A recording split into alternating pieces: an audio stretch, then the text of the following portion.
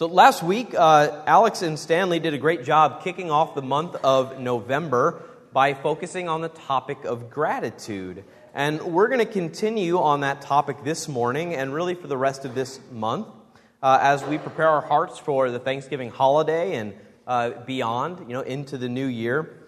It's good to reflect on gratitude, and it's an important part of our lives and our health. Nathan hit it perfectly. Even the word Eucharist, that communion that we share together, the word is thanksgiving.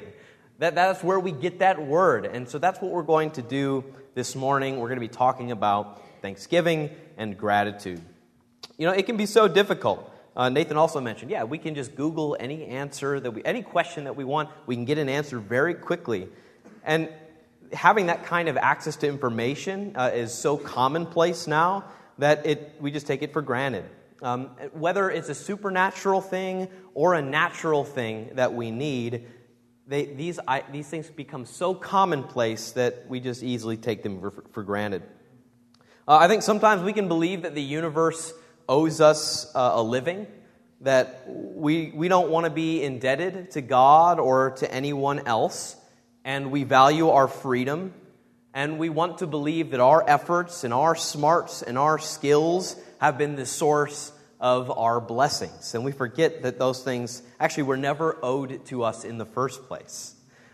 We lose sight of the protection that we've been shown by God, the favors that we've been shown by other people, the benefits and the blessings that come with just living where we live and being born at the time that we've been born. And when we forget these things, we're rendered spiritually and morally bankrupt. I think it's hard to improve upon the words of our 16th president, Abraham Lincoln. And he said this in 1863. I thought it was a great quote that applies still now. He says, "We have grown in numbers, in wealth, and power as no other nation has ever grown, and yet we've forgotten God. We've forgotten the gracious hand which preserved us in peace and multiplied and enriched and strengthened us. And we have vainly imagined in the deceitfulness of our hearts that all these blessings were produced by some superior wisdom and virtue of our own." It's crazy. That could be said right now and still be applicable. What is he really saying? Well, I think he's saying, one, it's difficult to be grateful just because we forget. We forget, and we don't think about it all the time, and because we've forgotten, then it's easy to not be grateful. But then the second one, and it hurts a little bit more. The second one hurts a little bit more, because it's not a big deal to be forgetful. You forget something, okay, whatever, I forgot. And then you remember, and then you forget again, and then you remember, an increasing measure as we get older, right? I just forgot, I don't know. But then when we remember, we're reminded. But this second one, it's harder. And it says that we vainly imagine, or we deceitfully imagine, that all of the good things that we have were produced by some kind of superior wisdom that we have or have obtained, or some virtuous characteristic that we have where we're even now believing that we've created the good things that we have in our life. And how dangerous can that be? I want to open the Bible up to Luke 17 this morning. Let's go there together, Luke 17. And this is a great story where there are people that have an opportunity to be thankful, but not all of them take that opportunity. This is the story of Jesus healing 10 men with leprosy. So we'll start in Luke chapter 17, verse 11. It says this in verse 11. "Now on his way to Jerusalem, Jesus traveled along the border between Samaria and Galilee. As he was going into a village, 10 men who had leprosy met him. They stood at a distance and called out in a loud voice, 'Jesus, Master, have pity on us.' When he saw them, he said, 'Go, show yourself to the priests.' And as they went, they were cleansed. One of them, when he saw he was healed, came back, praising God in a loud voice. He threw himself at Jesus' feet and thanked him, and he was a Samaritan. Jesus asked, 'Were not all 10 cleansed? Where are the other 9? Has no one returned to give praise to God except this foreigner?" Then he said to him, "Rise and go, your faith has made you well." So Jesus enters a certain village. There he meets these 10 lepers. And it's not unusual for these lepers to congregate together. They are the outcasts of society at large, and they have no company other than other lepers. And so they're keeping away from other people. They've been forbidden by law and custom to come near those who were healthy for fear of infecting them. And you can see in Leviticus and in Numbers and in Kings, this has been set up and it's now part of their culture. But Jesus comes to them, and even though they're a mixed group of people, it's Jews and Samaritans together. You know, they're bonded in their misery. Their national and other prejudices have actually been pushed aside, and they've vanished, as now the only company that they can have are other people that also have leprosy. And so that bond is even stronger than those nationally that would usually keep people separate. And Jesus says to these guys, "Go, show yourselves to the priests." It's remarkable that Jesus asks them to go to the priests while they're still lepers. This is really an act of them stepping out on faith. They're being thrust into it. Okay, well, we've been lepers for a long time.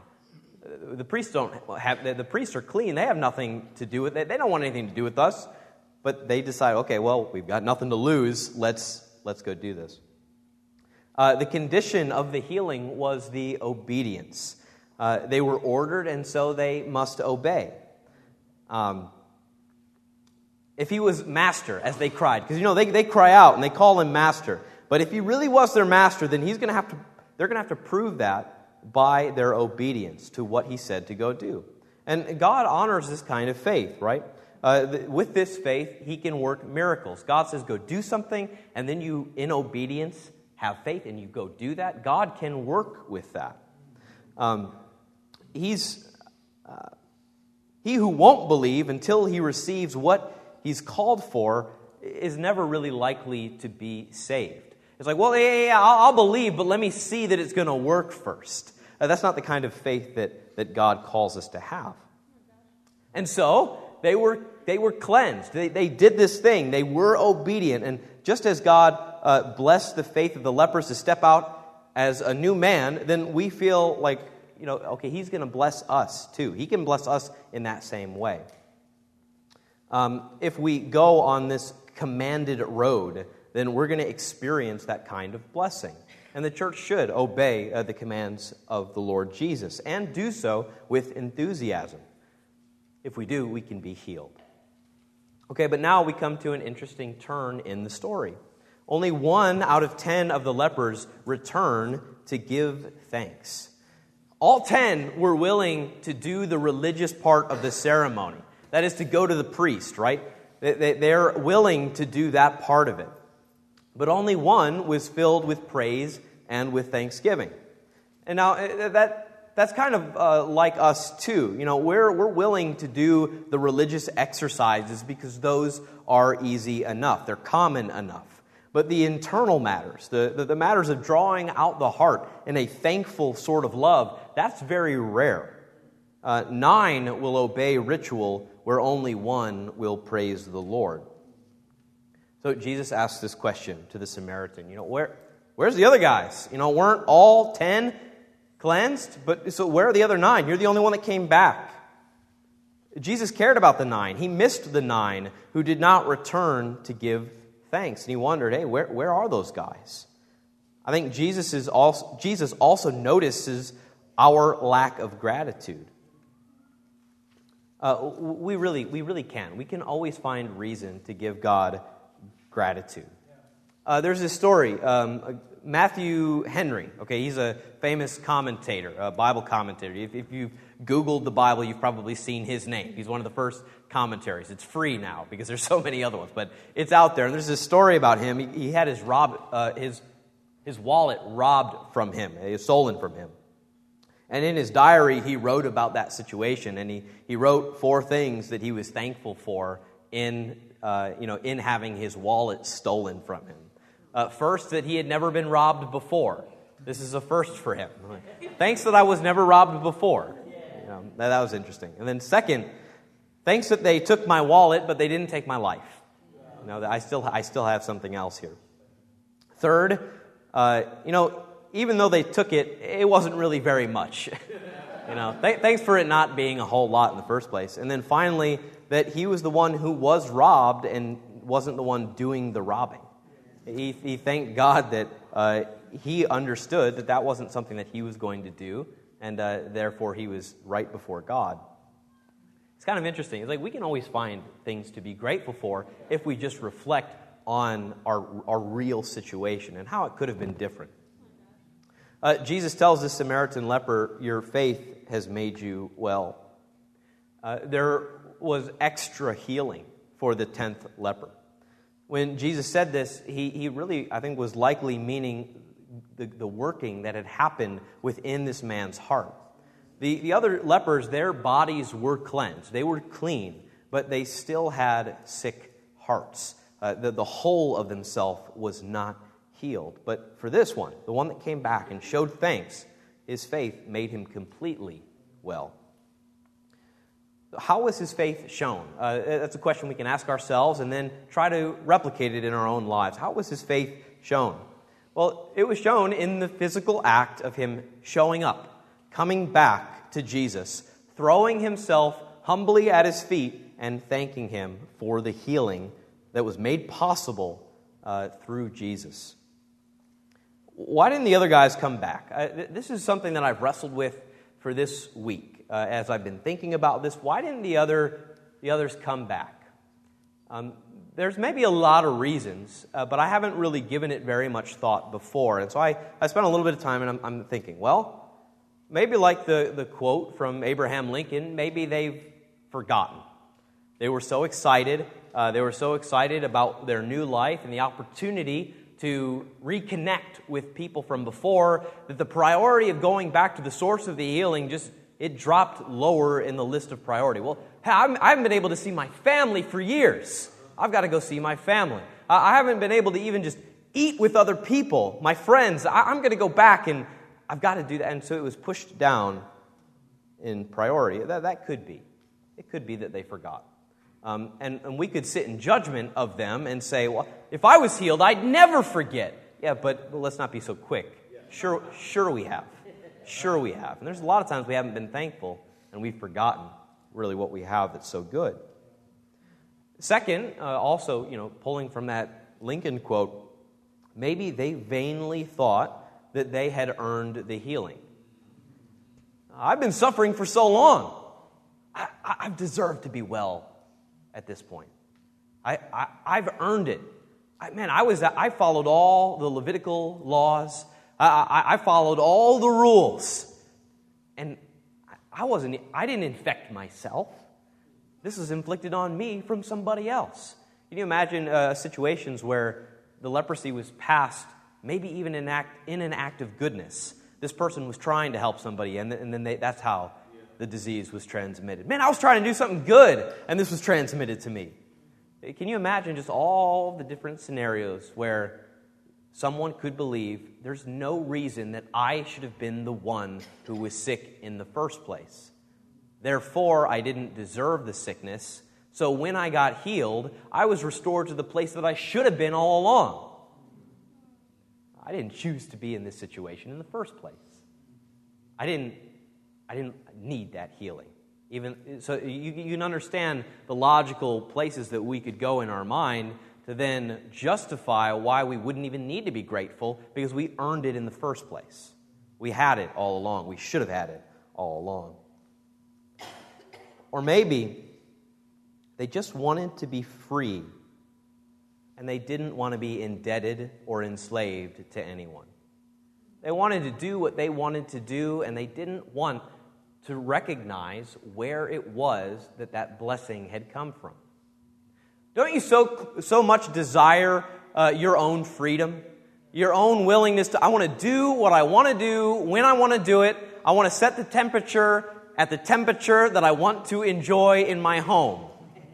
And if it's 1 or 2 degrees off, man, if it's freezing in here, or it's so hot in here, right? I want it how I want it, and and it should be that way because I desire it to be that way. And just your desire alone justifies your discontent when your reality doesn't line up with what it is that you desire. I find that it's so easy. It's so easy to feel like, man, just because I want it, I'm justified in having it. There's a certain level of guilt that can come. Now, I want to try to connect these. I feel like the emotions of gratitude and guilt are so close, so intertwined. They rely on one another in some way, or they can, and it shouldn't be that way, but it is. Now, follow me for a second. So if I'm indebted, then I didn't earn it myself. If I'm indebted, I didn't earn it myself. And if I didn't earn it myself, then I needed someone else. Okay? So if I needed someone else, even though this isn't true, if we need someone else, then our brains tell us that we've done something wrong. I should be able to take care of myself. I could have done. And when we're not able to do that, there's some guilt associated because I ought to have been able to have done that. Now, this is even more true for those of us who maybe have a perfectionistic mindset. Man, I know the standard. I want to meet the standard. But if we're unable to, there's some guilt associated with being unable to meet that standard. Guilt, it's this feeling that you've done something wrong or that you failed to do something that you weren't supposed to do. Where does it come from? Well, guilt only exists if you actually care about things, right? If you don't care about anything, then there's no guilt. I'm free to feel whatever I want, but that's not real. Everybody has some degree of, man, I should have done this or I could have done this and I wasn't able to. Everybody in here has made bad choices, things that they've done that they wish that they could take back. Guilt is this indication that we're not living our best life. Somewhere inside of us, there's something saying, there's a version of myself that I'm presenting right now, but it's not the real me. I can be better. I can do better. I want to be better. And I understand that the expectation is that I would be better. There's this idea that, maybe I did do the things that you said that I did, but I'm not what you say that I am. The real me is far better, right? And that the guilt prevents us from seeing how things really are. Have you ever done anything in your life that did not really reflect who you really were? Something that you did, and then instantly afterwards you think, that's not me. That's not who I am. But now that thing that happened is out in the open, and it's representing who you are. And then you start feeling all sorts of feelings about it because I said this, but that's not me. And there's this guilt associated. Guilt only exists in places that you care. And so then we begin to manage these feelings in a lot of different ways, some healthy, some not healthy. There's a temptation to change the story, to make it easier on ourselves. I didn't really do that. I didn't really feel that. I didn't really think that. There's a temptation to change the story. But until we really own what has happened, then we can't grow. And we can't be healed if we don't own what it is that we've done, or we own the things that we need from other people. Okay, so for the lepers, and let's just bring it back to the lepers. I think there's a possibility that some of them did not want to recognize that they could have not received healing unless they had gone to Jesus. Now, they knew, if they reflected on their actual situation, they would have known, man, I've tried everything, and life was hopeless up until this point, and Jesus was the only reason why I was able to be well. But if you come to that conclusion, then the next conclusion is inevitable. The one that says, I couldn't have done this by myself, I needed someone else, and if I need other people, then I've done something wrong.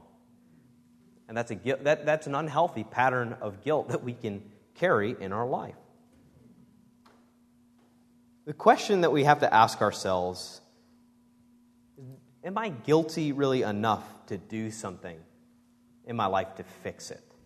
Am I guilty enough to fix it? Now, guilt can be don't get me wrong, it can be an incredibly negative, bad thing. But it's also part of our human psyche and how we've been built so that we would have a response when we do things that are incorrect, where we could say, oh, wait, I need to change this. And then we decide to change it. We decide to go to the source of the healing and not think that we didn't need it in the first place. You know, I would argue that most of the time, it's very difficult to humble ourselves. It's very difficult. There's an arrogance that exists in our lives, and it exists and it says either, I didn't do it, and if I didn't do it, then I'm not guilty, and I don't need to change. Or there's, hey, I deserve to be excused for my bad behavior. And that particular type of arrogance rests heavily on a spirit of entitlement, which is kind of what I talked about with the lepers before. Like, I deserved this all along, I never deserved this all along, and so this was coming to me anyway. I should have been healed. And that kind of entitlement can lead to all sorts of different excuses. But guilt that leads to change is a powerful thing. I want to make a quick caveat here. So, shame and guilt are different, and so I want to identify some differences between shame and guilt, because shame is highly correlated with a lot of negative action. So, addiction, depression, aggression, right? These things are connected to shame. But in contrast, guilt is actually linked to a lot of positive things, like empathy and having a good and healthy perspective of the world around you. There's a vulnerability that we all have to have as disciples that says, I need you, God, and I need other people. And we don't have to feel guilty about that at all. You, of course, need God and need other people. But in our heart of hearts, we don't want to have the vulnerability to say those things out loud or act in a way that would reflect that we believe those things. We all make mistakes. This doesn't make us a failure, though. And we all need the help of other people, and that's totally okay. How many in this room, would be willing to say, if you've made a mistake or you've done something that was hurtful to me or to somebody else, you'd say, I'm sorry, I made a mistake. Like, that's necessary. You have to be able to do that. Guilt is being able to say, hey, I'm sorry, I made a mistake. I need help. But shame is different. Now, shame says, I'm sorry, and I am a mistake. Okay, see the difference. Guilt says, I'm sorry, I made a mistake. Shame, though, tells you, I'm sorry, I am the mistake. It's an identity thing, and there's a huge difference between those two feelings of shame and guilt.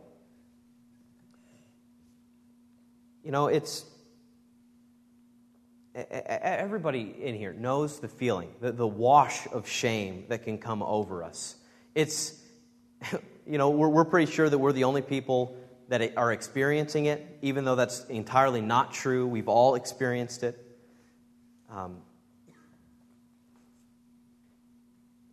And it's kind of interesting. It's different for men and for women. This feeling of shame, it's different for men and for women. For women, shame is you've got to do it all, do it perfectly, and never let them see you sweat. Right? Shame for women is this unattainable, conflicting, competing expectations about who and what we're supposed to be. It's a straitjacket. It's impossible to obtain. And you see it more and more in social media and things like this. You're supposed to be all of these things. A perfect mom and a business superpower. And you're supposed to get it all at the same time. It's unattainable. And there's no reason that your identity ought to be attached to those things. For men, though, it's different. Shame is not a bunch of competing, conflicting expectations. Shame for men is just one thing. Don't be perceived as weak. That's it. For men, that's all it is. Shame is don't be perceived as weak. It's an epidemic in our culture. And to get out from underneath it, we've got to find a way back to each other. We've got to find and understand how it affects us, how it affects the way that we're parenting, the way that we're working, the way that our church operates. We've got to get under this thing. We got to find a way back to each other and understand. Because when we do, then we'll have empathy for other people and understand where the source of healing really comes from. Empathy it's the antidote to shame. There's three things that I think that, if you were to put shame in a petri dish, it just needs three things to grow exponentially. And that's secrecy and silence and judgment. Okay, secrecy and silence and judgment. Well, when those three things are allowed in your life, the shame cycle just gets worse and worse. But with empathy, with vulnerability, these things can't exist. And we're going to be able to get away from this kind of shame that is in our life. Okay, I've got one more quote for us to think about. This one from Roosevelt. And he says, this is known as the man in the arena quote. And I think it's helpful for us talking about these items that we've talked about this morning and to get us to the heart of gratitude that I think God desires. He says this: it's not the critic who counts, not the man who points out how the strong man stumbles or where the doer of deeds could have done them better. The credit belongs to the man who's actually in the arena, whose face is marred by dust and sweat and blood, who strives valiantly, who errs, who comes short again and again, because there's no effort without error and shortcoming. But who actually does strive to do the deeds, who knows great enthusiasms, the great devotions, who spends himself in a worthy cause, who at the best knows in the end the triumph of high achievement, and who at the worst, if he fails, at least fails while daring greatly, so that his place shall never be with those cold and timid souls who neither know victory nor defeat. The heart of this quote, what he's saying is get in the arena. Okay, get in the arena. Don't be so petrified by shame or guilt that, or just having a critical spirit that you wouldn't be able to just get in the arena. And to turn this in a spiritual way, we've got to be able to be used by God saying, I know that I have my flaws, I know I have imperfections, but I want to be used for you and by you in any way that you want. But we can't do this. We can't do this if we don't recognize where true healing comes from. Unless we're grateful for where true healing can come from. There's a lot of lies in the culture, a lot of lies even in our own minds that say, I'm enough, I can do it by myself. No, you're not enough. You're not enough. No, yeah. Now, in a way, don't take that the wrong way. God's made you in His image, and that is enough. Okay, God is love. That is enough. But when we think I can do this all by myself, no, you can't. And it actually, when you say, I can do this all by myself, then what we're doing is we're responding to life like the 9 lepers who said, I don't need to go back to the source of healing. I don't even recognize that this is where the healing came from. The one who came back said, I trust that I can be used by God, but it starts with a recognition of where the blessing comes from and an expression of gratitude shown in life. It can be seductive to stay outside of the arena. And it really can.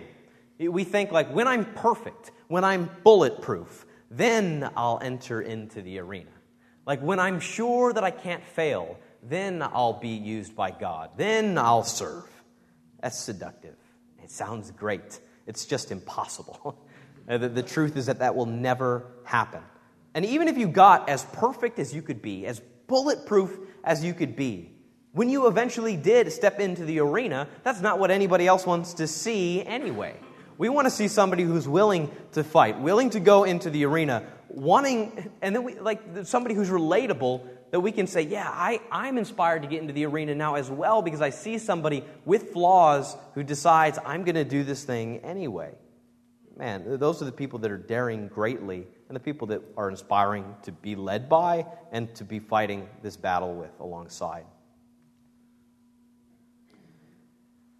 Gratitude is incredibly important, and it's the first step of us getting into the arena to be used by God.